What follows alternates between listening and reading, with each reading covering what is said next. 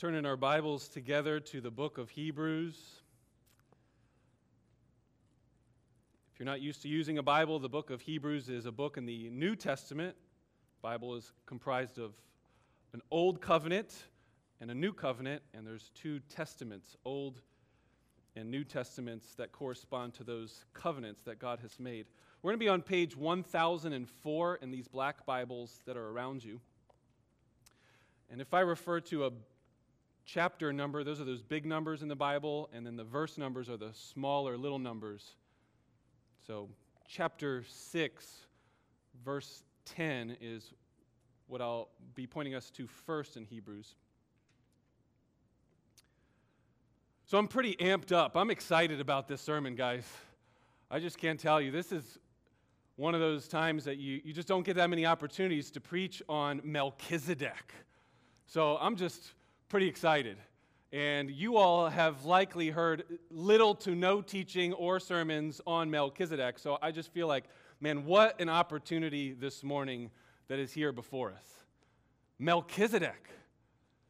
But friends, that's not true at all. I really don't want to preach on Melchizedek because Melchizedek is not the main person that we should be thinking about this morning. It's Jesus Christ. So just as a forewarning, or kind of before we dive into what we're about to get to, if you get lost up in the details of an obscure Old Testament figure, Melchizedek, then you may have missed the whole point, because we're not supposed to get lost in the details of Melchizedek. We're supposed to see Jesus Christ. And so that's my hope, my prayer, my aim for you, is that even if there's maybe some confusing things said or some more harder arguments to follow, and you might, like, what's going on here?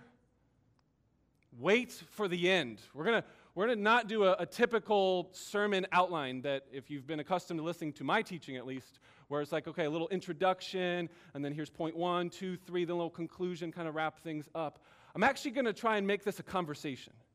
I'd like to ask some questions and then see kind of what you would be thinking, and then there'd be a little bit of a dialogue, and then work through this passage together to finally get to this one simple, glorious, amazing truth that Melchizedek is pointing to.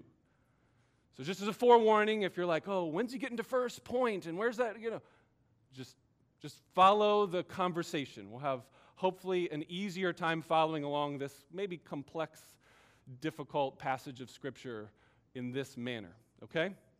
So here is my little introduction. What do you think you need right now? You know, like when you're looking at your life and what you're currently going through right now, and you come to church this morning and you're thinking, like, what do I really need? What am I longing for? What am I desiring for myself? Do you think you need more comfort? Based on your actions in the last few weeks or months, it might seem that some of us are pursuing comfort, avoiding any discomfort as much as possible, and putting a big X to anything that would be in our path that would lead us to discomfort. Maybe you need more money. Anybody in here need a job or more money or a better job that pays more money? Sometimes that's a burden, that's on our minds and hearts. Married couples, the biggest reason for divorce, statistically, they say, is disagreements about money, often when it's tight and what we're going to spend it on. Yeah, if we just had more money, that would solve all of our marriage problems in America, right? Oh, wait. We're the richest nation in the history of mankind, but yet we're divorcing still. Maybe it's not money, but what do you think you need? Do you need some sort of victory over something? Like you're just being defeated and pummeled, and day after day and week after week, there's something in your life that's it's mastering you. I need victory over this. I need some sort of breakthrough. I mean, one easy way for you to find out what it is that you really want is to look at your prayer log. What have you been praying for? That will then be the window to look inside of your heart and see this is what you're truly longing and desiring for. What have you been praying for? What do you think you really need? As you open your ideas to what is it that I need and what I want, have you ever considered that maybe you don't know what you need? Have you ever just pondered the thought that maybe you don't know what's best for yourself? Friends, I find too often as I've gone through pastoral ministry that sometimes we think we need one thing, and this is what we're praying for, this is what we're longing for, but God's word has said, no, there's actually something better than that thing. I bring this up because I think this is one way to think about the book of Hebrews as a whole. As we look at the book of Hebrews, I wonder if sometimes that the writer who's writing to this group of Christians is saying to them, look, you don't need that. What you need is this. Because they're going through a difficult time. We know that there are felt needs in the life of this church and this congregation. We know that they're suffering persecution. We know that some of them have experienced pain and difficulty. And so if you were in that situation, I mean, let's just be honest for a second. What do you think you'd be praying for? God, stop the persecution. Give me comfort. Give me something that's easier to live life on. I don't like going this route and take up my cross daily. How about just once a year, not every day? I wonder if some of them wanted their possessions back. Chapter 10 says in the book of Hebrews that they had their property plundered and stolen from them. They wanted their money back. How am I going to live? We don't know how much they took. What if some of them, they took everything? I need some material gain here. How am I going to live? How am I going to eat the next day? Maybe some of them wanted to fight back. Let's get them. Let's get our swords. Let's conquer. Let's be victorious over these enemies and stand up for God's justice. I mean, this is all speculative. We don't know, but what we do know is that what the writer of Hebrews gives to them is none of those things. He doesn't give them a game plan for how to fight their enemies off. He doesn't tell them to start praying that God would end the persecution. In fact, when we get to the end of the book in chapter 13, it's almost like he's calling them to more persecution. See Jesus outside the camp, go with him outside the camp where he suffered and bore the reproach of God. Go, do this. It means more suffering, more uncomfortability. He never tells them to go and try and get more money. All of these things aren't in his mind. So what is it that he tells them that they need? Chapter 2, he says, be furiously obsessed with the gospel. What you need is the gospel.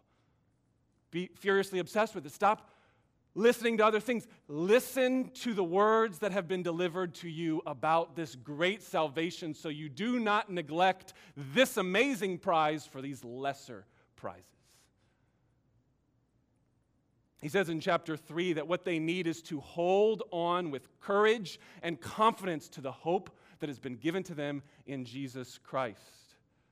He tells them again in chapter 3 that they need to hold firm to the end. He tells them that they need to hold fast to their confession. Why? So that then when they have needs, they can bring those needs before the throne of grace and have God help them with those needs. He's more concerned about them holding fast to their confession and understanding who God is and what God has done for them than all of their material or maybe surface level needs. Not that those would be unimportant, but they're not ultimate. They're not the main hope that he's offering for them. Oh, we'll get you your money back. In chapter 10, he says specifically, you need what? You need endurance.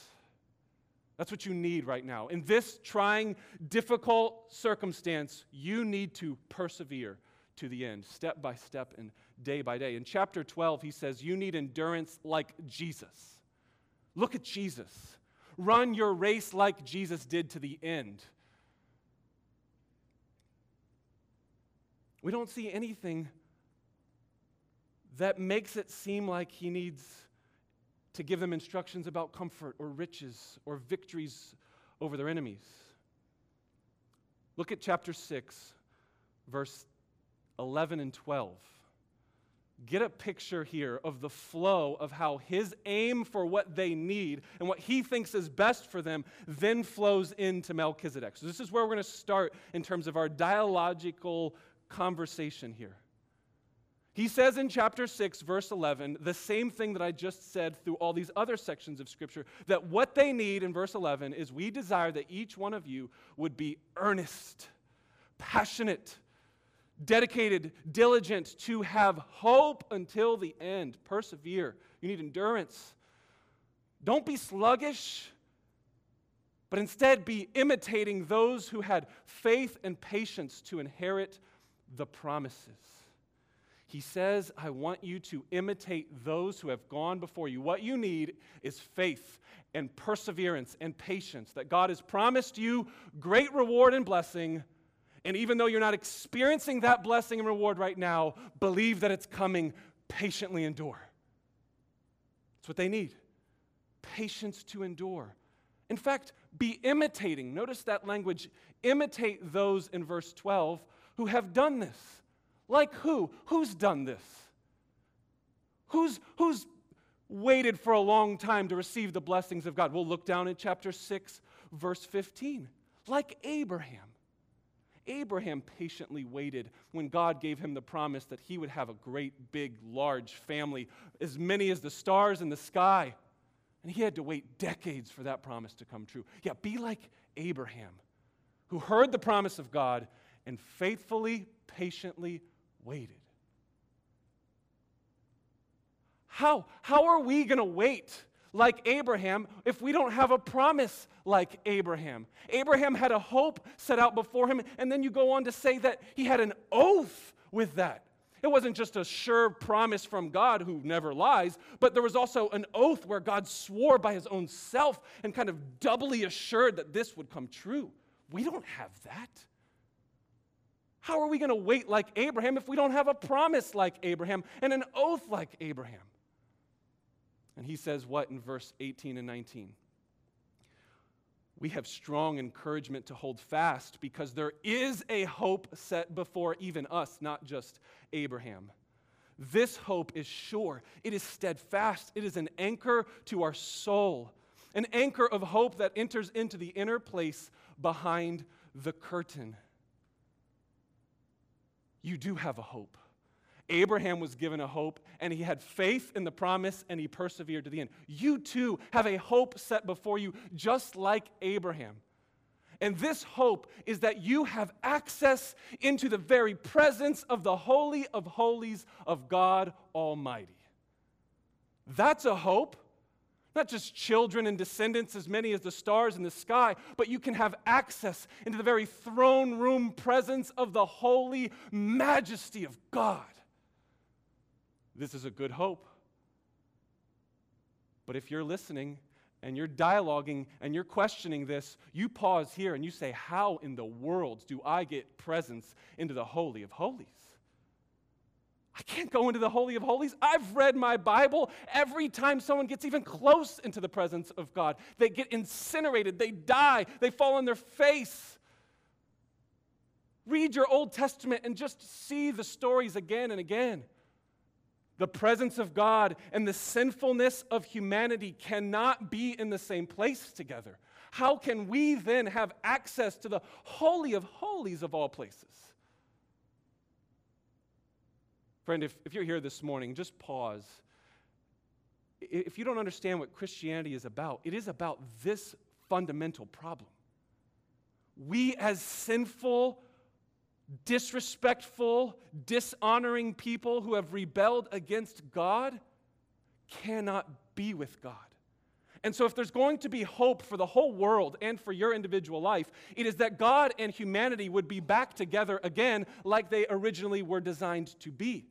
The reason that there's chaos and evil and sin and all the problems you see on your television and in the world and the newspaper is because God and man is not together. They are not unified and in unison. And when they are, this is when peace and love and joy and harmony happen. So he's saying that there is a hope, and it's toward the end, and it's that God and man will be back together again. But how can that happen if we are sinners and we have no right to be in his holy presence? Answer, verse 19 and 20, chapter 6. That in the inner place behind the curtain, Jesus Christ has gone as a forerunner on our behalf, having become a high priest forever. We do have access to God's Holy of Holies behind the curtain, and that there can be a day when God and humanity comes back together again, and sin is done away with, and joy and peace and harmony is fulfilled. Hold on to that hope because of Jesus. This is the good news of the gospel that Christians for 2,000 years have been proclaiming. There is hope for you because of Jesus. He is the forerunner. This means he went ahead and he blazed a trail that you and I could not go on our own. That's what we just observed. We can't go in the Holy of Holies like we are. So therefore, we need somebody to go in on our behalf and lead the way for us so that we can follow behind him. And they said, Jesus is that person who went through into the presence of God, and we can now follow behind him. And he's made an anchor in there so that way we will never get lost. We can always find our way up to where Jesus is. He blazed the trail, and he left a path, and it's anchored into the inner court of the Holy of Holies. That's how this can happen. So it's like Jesus then, as he says, he's our priest. He's our mediator. He's the one that goes before us into the Holy of Holies first before we do, because that's what priests would do.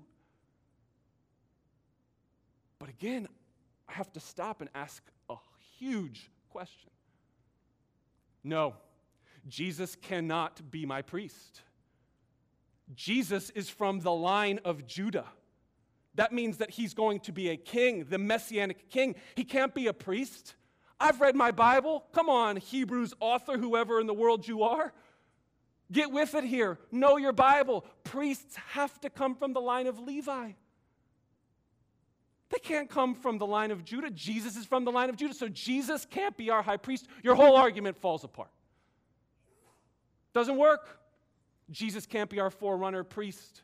He can be our king, but we need another priest to go in the Holy of Holies before us, not Jesus. Do you feel the weight here, the tension here? Let me read to you just one quick quote from a scholar that hits this point. He says, "It was a very big problem for the early church that Jesus came from the house of David. It was a problem because it meant that he was qualified to be the Messiah as the king of Israel, but this disqualified him from being the high priest who takes away the sins. This person should have been from the house of Levi, from a different tribe altogether." In fact, there's a story, if you know your Bibles well, in 1 Samuel chapter 13. Who's the first king ever appointed for Israel? His name was Saul. And Saul was waiting around to offer a sacrifice, and Samuel wasn't showing up. He said, "I'll be there in 7 days." 7 days didn't happen. He didn't show up.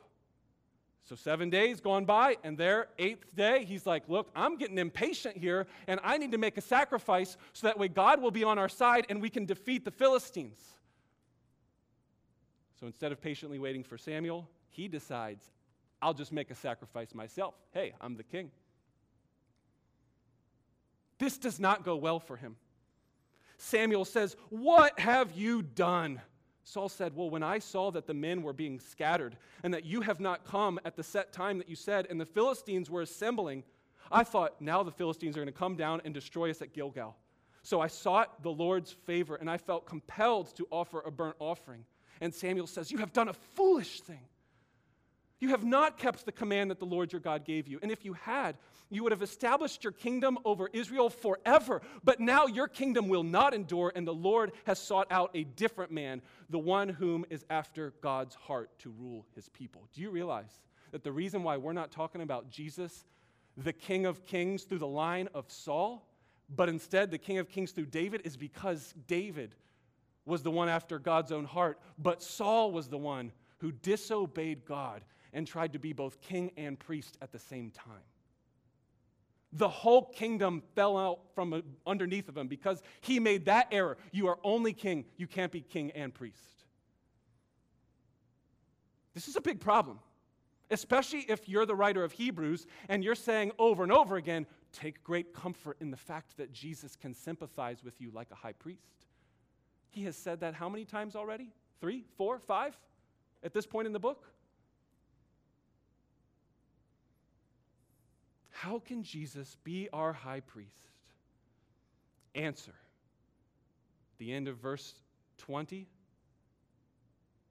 He is our high priest forever in the order of Melchizedek. And then that's when we all say, who is Melchizedek? What in the world is going on here with Melchizedek? Now, seriously though, if you did not have the book of Hebrews, most of us probably would have no clue about Melchizedek.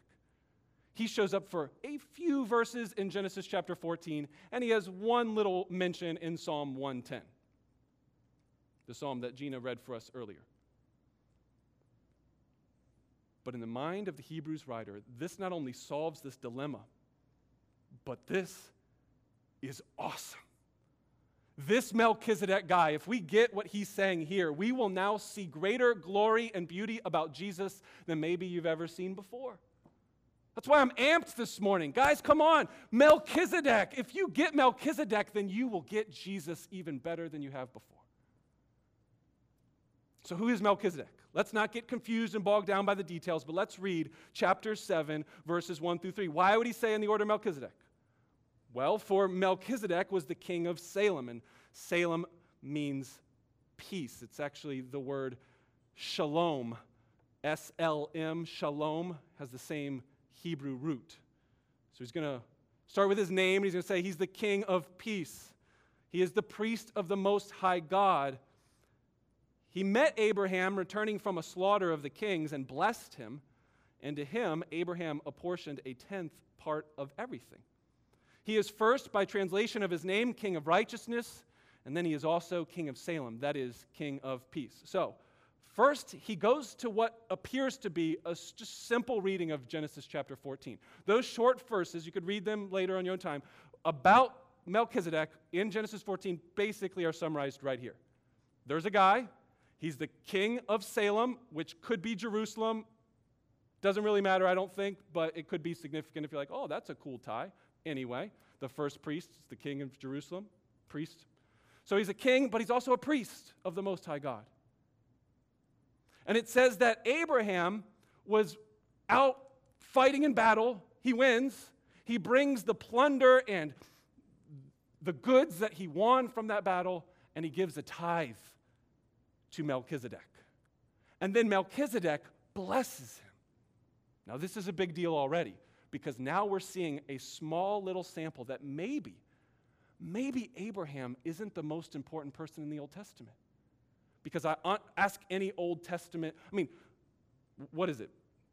Jewish faith, Christian faith, Muslim faith, all of those say the faith of our religion begins with one great character. His name is Abraham. Tons of people say those kind of statements. But what if Abraham wasn't the greatest man in all of the Old Testament, like many people have concluded throughout the years?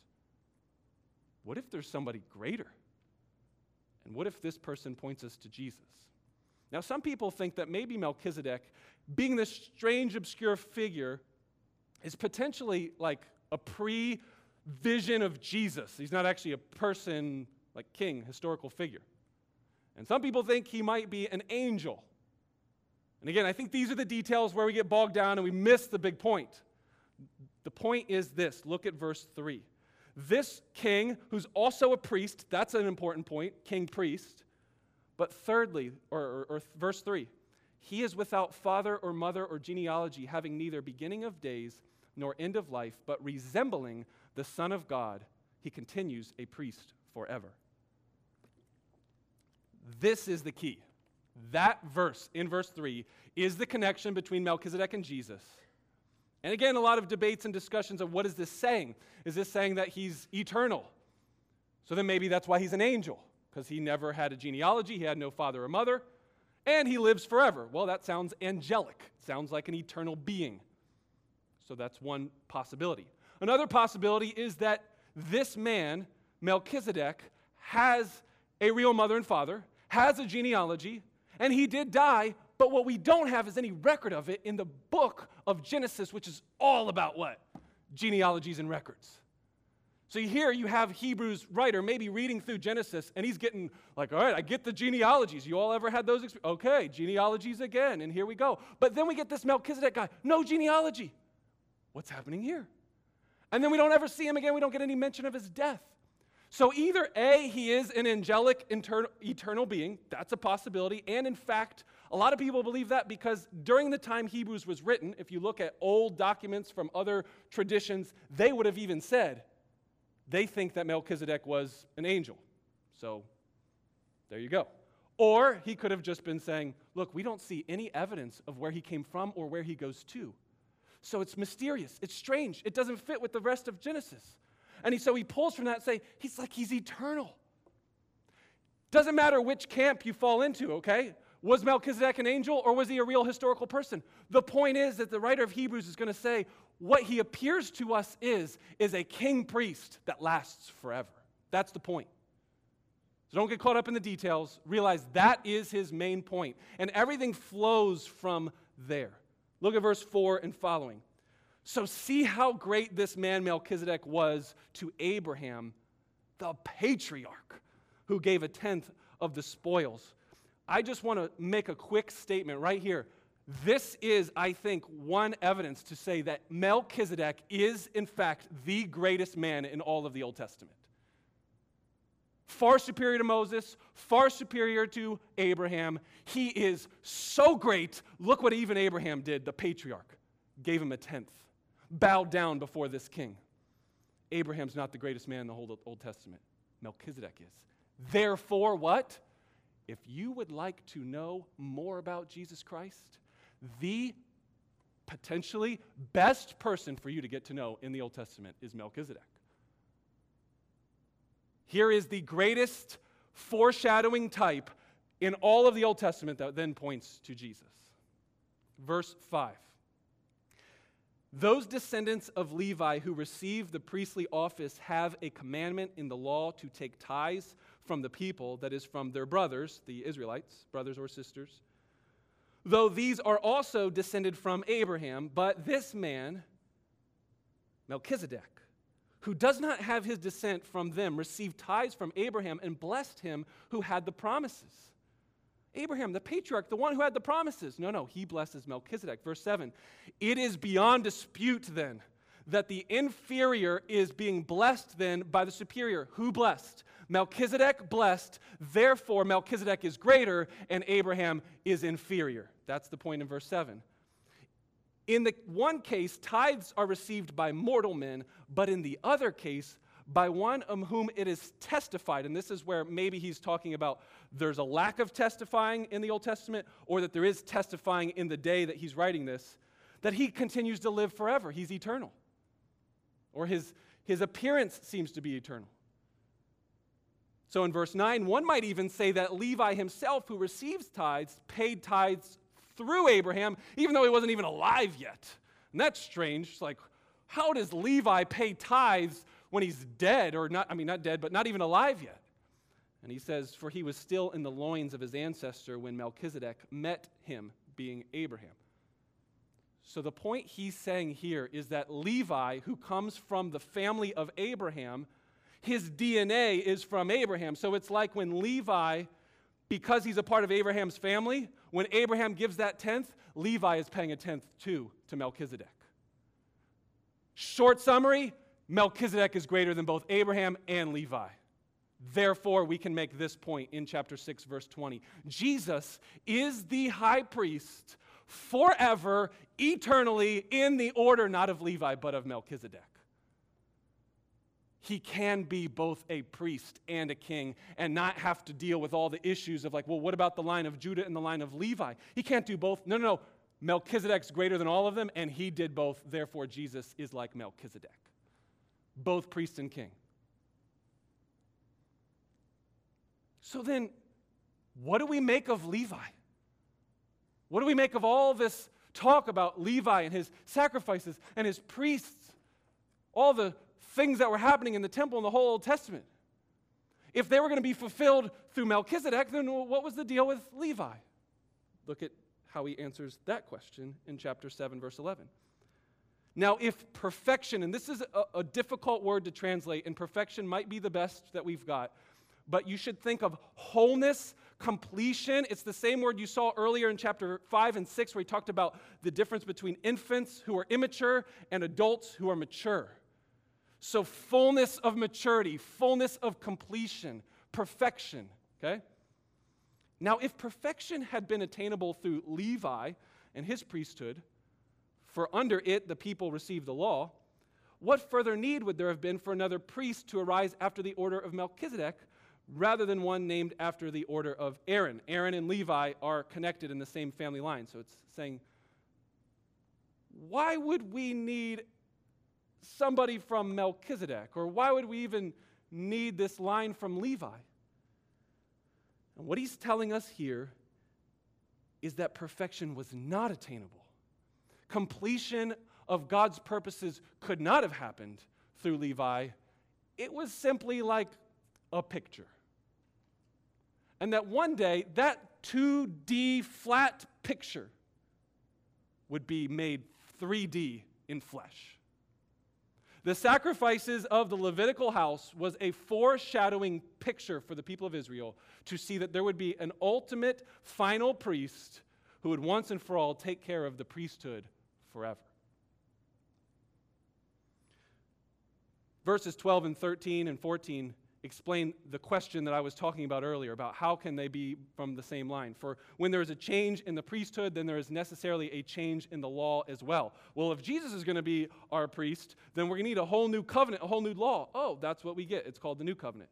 Verse 13, for the one of whom these things are spoken belonged to another tribe, that being Jesus.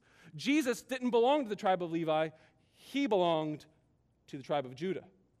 And nobody can serve the altar unless they're from the tribe of Levi. Verse 14, for it is evident that our Lord was descended from Judah.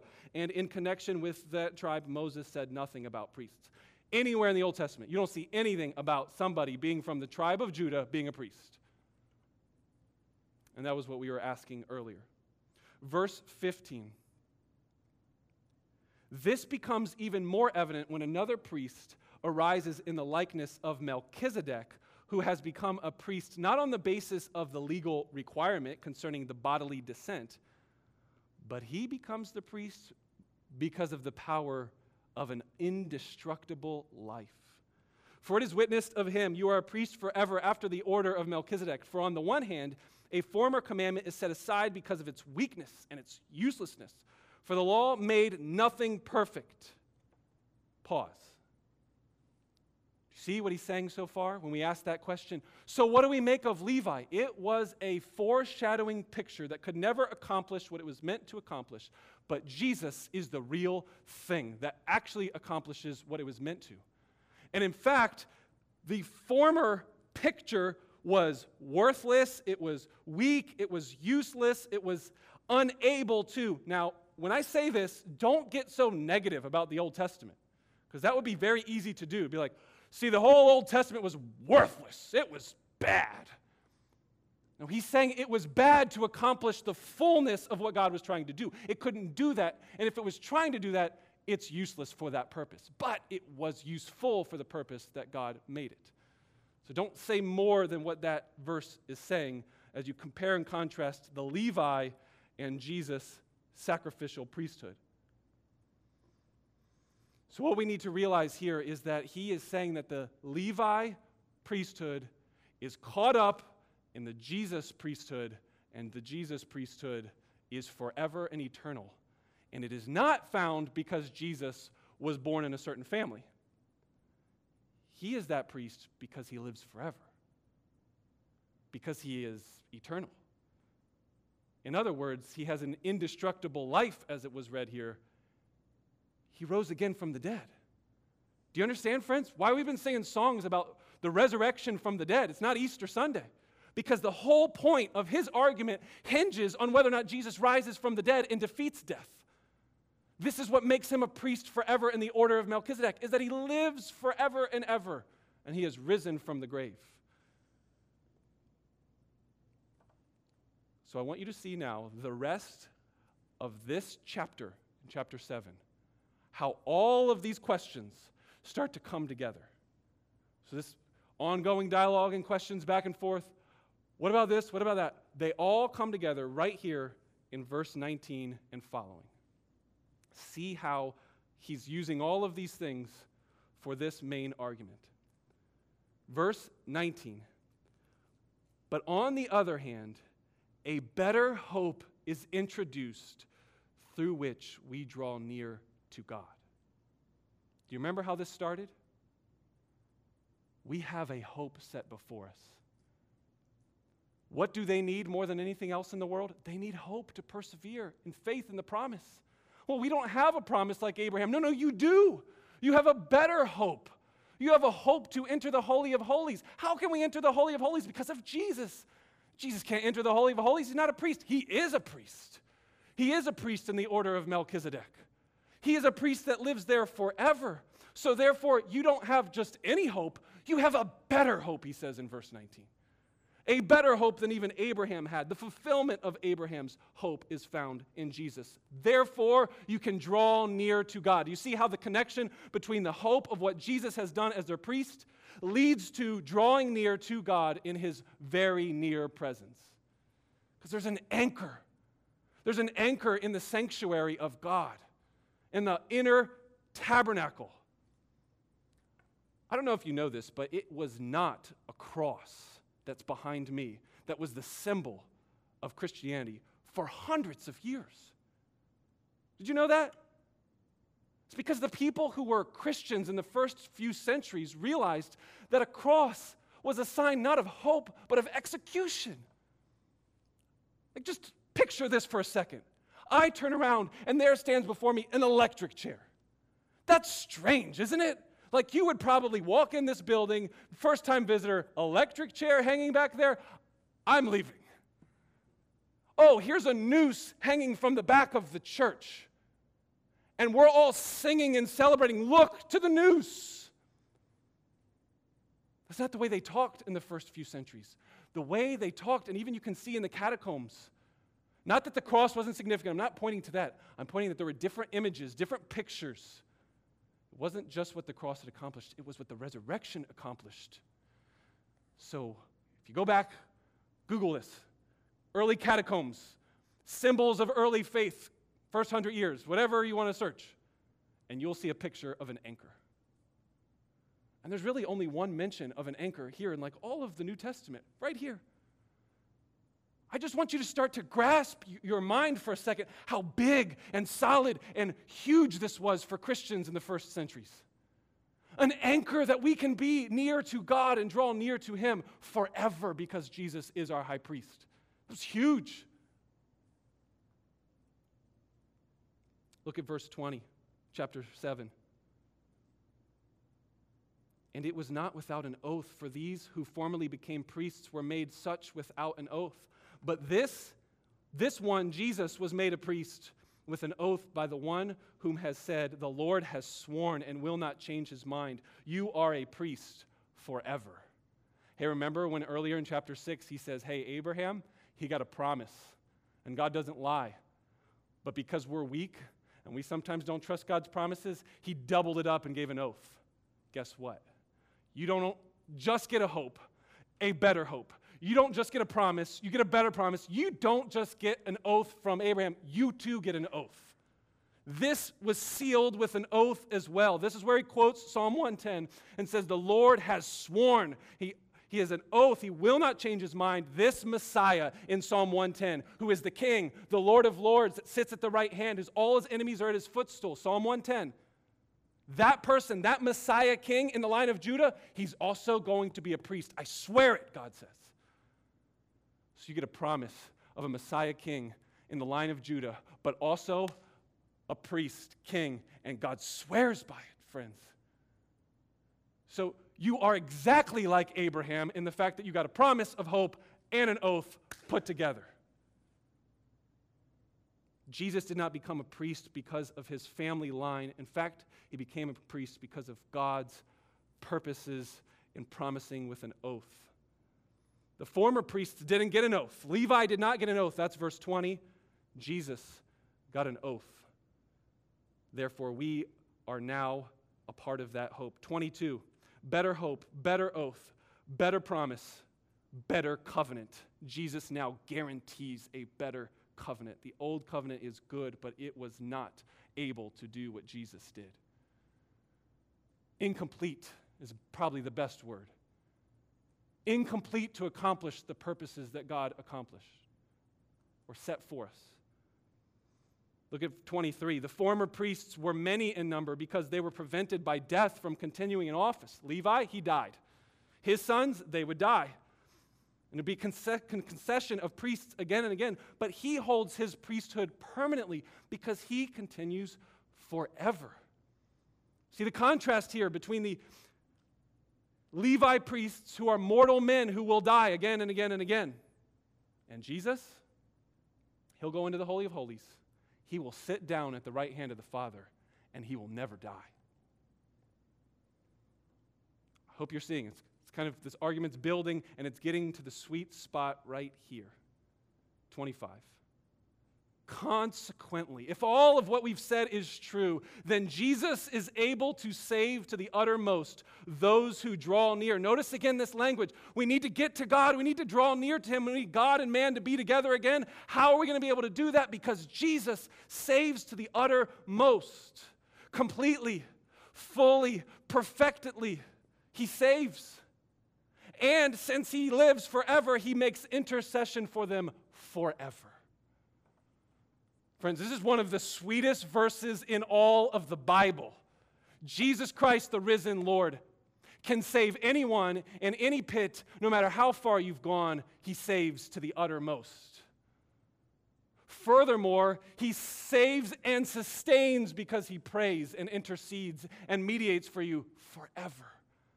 Doesn't go in and out of the temple, stays there, sits down, and remains in the Holy of Holies forever. I think at this point we might need something like, okay, help me get this just normal everyday life, because I don't know about priests. I've never been a Catholic or a Jew or ever have to offer something to a priest or something. So for any of those who are in the room and you're like, yeah, sounds like it's a nice promise, sweet verse, gotcha, Phil, but it's not doing anything. Think about it like this. Jesus being our intercessor forever could mean one of two things. One, that he is praying for us continually. So sometimes we think, where's Jesus right now? Like, where's he at and what's he doing? He is in heaven, ascended to heaven, as we saw in Acts chapter 1 and the end of the gospel story. Jesus ascended to heaven. He didn't die. And he's there at the right hand of God, and he is interceding. He's praying. Think of it like when Peter will say, Jesus, I will follow you to death. I'll do anything for you. It's like, Peter, you know, Satan has asked to sift you like wheat, but you will not fall because I prayed for you. Think about that picture. Now, use that for your life, that there in heaven forever, continually, day after day after day, Jesus stands before the Father and is praying, I prayed for you. You won't fall. You'll make it to the end. You have an anchor because I'm praying, I'm interceding for you. That's a good, helpful picture. Second helpful picture, this word for intercede is a legal word, and it could very easily mean not just praying or being a priest like a sacrifice, but being an advocate. And this, I think, opens up a whole nother realm of how sweet and awesome this passage is. Jesus is our advocate like a lawyer. You guys ever seen like TV shows or movies or something where they like have the guy come before the judge and like, who's your representative, who's your lawyer? I'm going to represent myself. That doesn't ever really go so well for the people. And you realize that in this courtroom picture that's being given here with this language of advocate, you have a judge and he has to demand justice is done. And you have somebody who's been accused of a crime. And in this picture, friends, that's us. We are guilty of high treason against the King of Kings and the Lord of Lords, God Almighty. We stand there sentenced to death eternally, sitting there in the guilty seat in the courtroom. And do you realize at that moment, the only hope you have is to either A, represent yourself, or B, let someone else represent you, like a lawyer. Now, even in everyday language of understanding what lawyers do, if you've ever been in court, I don't know if you have, I haven't been in this situation, praise God. Maybe you have. But do you realize that you will only be as good in that moment as you are in your lawyer? You're only as good as your lawyer is. Your chances of winning that case and being set free is because your lawyer is good. He represents you well. He represents your case well. He's smart. He's intellectual. He is wise. He knows how to handle the jury or the judge. You need a very good lawyer to represent you. And here's the beautiful picture here. That in the same way that in everyday court that you're only as good as your lawyers, if you have a bad lawyer who's dumb and doesn't know the law and doesn't know how to move and maneuver, you could be free, like you could be like innocent, but because you have a bad lawyer, you have a bad advocate, you get sentenced. We are wrapped up in our advocate. We are in him. This is why Paul Herman read for us Romans chapter 6. If Christ died and then rose again, we died with Christ and we're united with him. We are one with him. We are union with Christ language here. We are represented by our lawyer, Jesus Christ, our priest, our advocate. So friends, is Jesus Christ a good advocate? Is he going to make a good case before the Father? Not a case where he's sitting there begging and pleading, oh God, please, please, please, please, please, forgive these awful sinners. I love them so much. Would you just forgive them? No, no, no. That's not the case he presents before the Father. He stands before the judge and he says, I demand justice. The court of law says that you cannot punish somebody twice for the same crime. I have already been punished for their crime, so they need to be set free. Do you understand that? Do you understand that when Jesus stands as our advocate before the Father and the heavenly courtroom, he demands justice be done, and that because his sacrifice was once and for all, and it was perfect, and it paid for the penalty, that you and I, therefore, can be set free? This is exactly what he says. Verse 26, for it was fitting that we should have such a high priest. What's he like? He's holy. He's innocent, he's unstained, he's separated from sinners, he's exalted above the heavens, and he has no need like the other priests to offer sacrifice daily, first for his sins and then for the people, since he did this once and for all when he offered up himself. He offered himself for us on our behalf. 28, for the law appoints men in their weakness as high priests, but the word of the oath, which came later than the law, appoints a son who has been made perfect forever. And in case you're thinking, okay, what's this Melchizedek thing about? And how does this have to do with Jesus being in the Holy of Holies? Look at chapter 8, which we'll get to next week, Lord willing. Now, the whole point of what I'm trying to say is this. We have such a high priest, one who is seated at the right hand of the throne of the majesty in heaven, a minister in the holy places, in the true tent that the Lord set up, not man. There Jesus is, in the Holy of Holies, forever, sitting down at the right hand of God because he died, he rose, and he ascended into heaven. Friends, I asked the question I started with. What do you think you need this morning? Do you think you need comfort from your suffering and your trials? The writer of Hebrews, I think, would urge you to say, Jesus is so much better than just comfort from physical, temporary trials and suffering. You need an advocate. You need a high priest. You need a Melchizedek-like priest. Do you think this morning that you need money and material gain? Riches? Jesus is so much better than riches. So much better than any material gain, success, popularity, power, wealth that you could accumulate on this earth. He's so much better than that. You think you need a victory?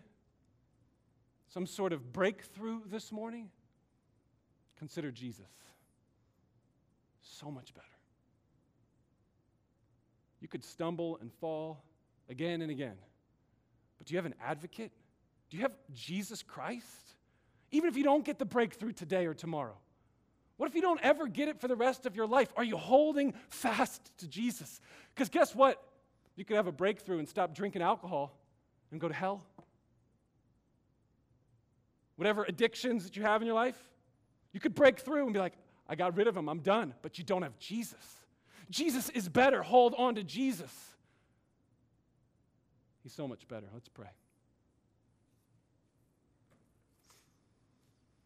Father in heaven, we want to give you thanks this morning for this amazing high priest named Jesus. We want to thank you that you have made a way for him to fulfill both the kingly and priestly line, and we can see further of his glory and his beauty and his perfections for us. And so I pray for us this morning, wherever we are at and whatever felt needs we have, that we would see the greatest need in our life this morning is Jesus Christ, ascended into heaven in the Holy of Holies. Thank you that that is done and finished and taken care of. We pray this in Jesus' name. Amen.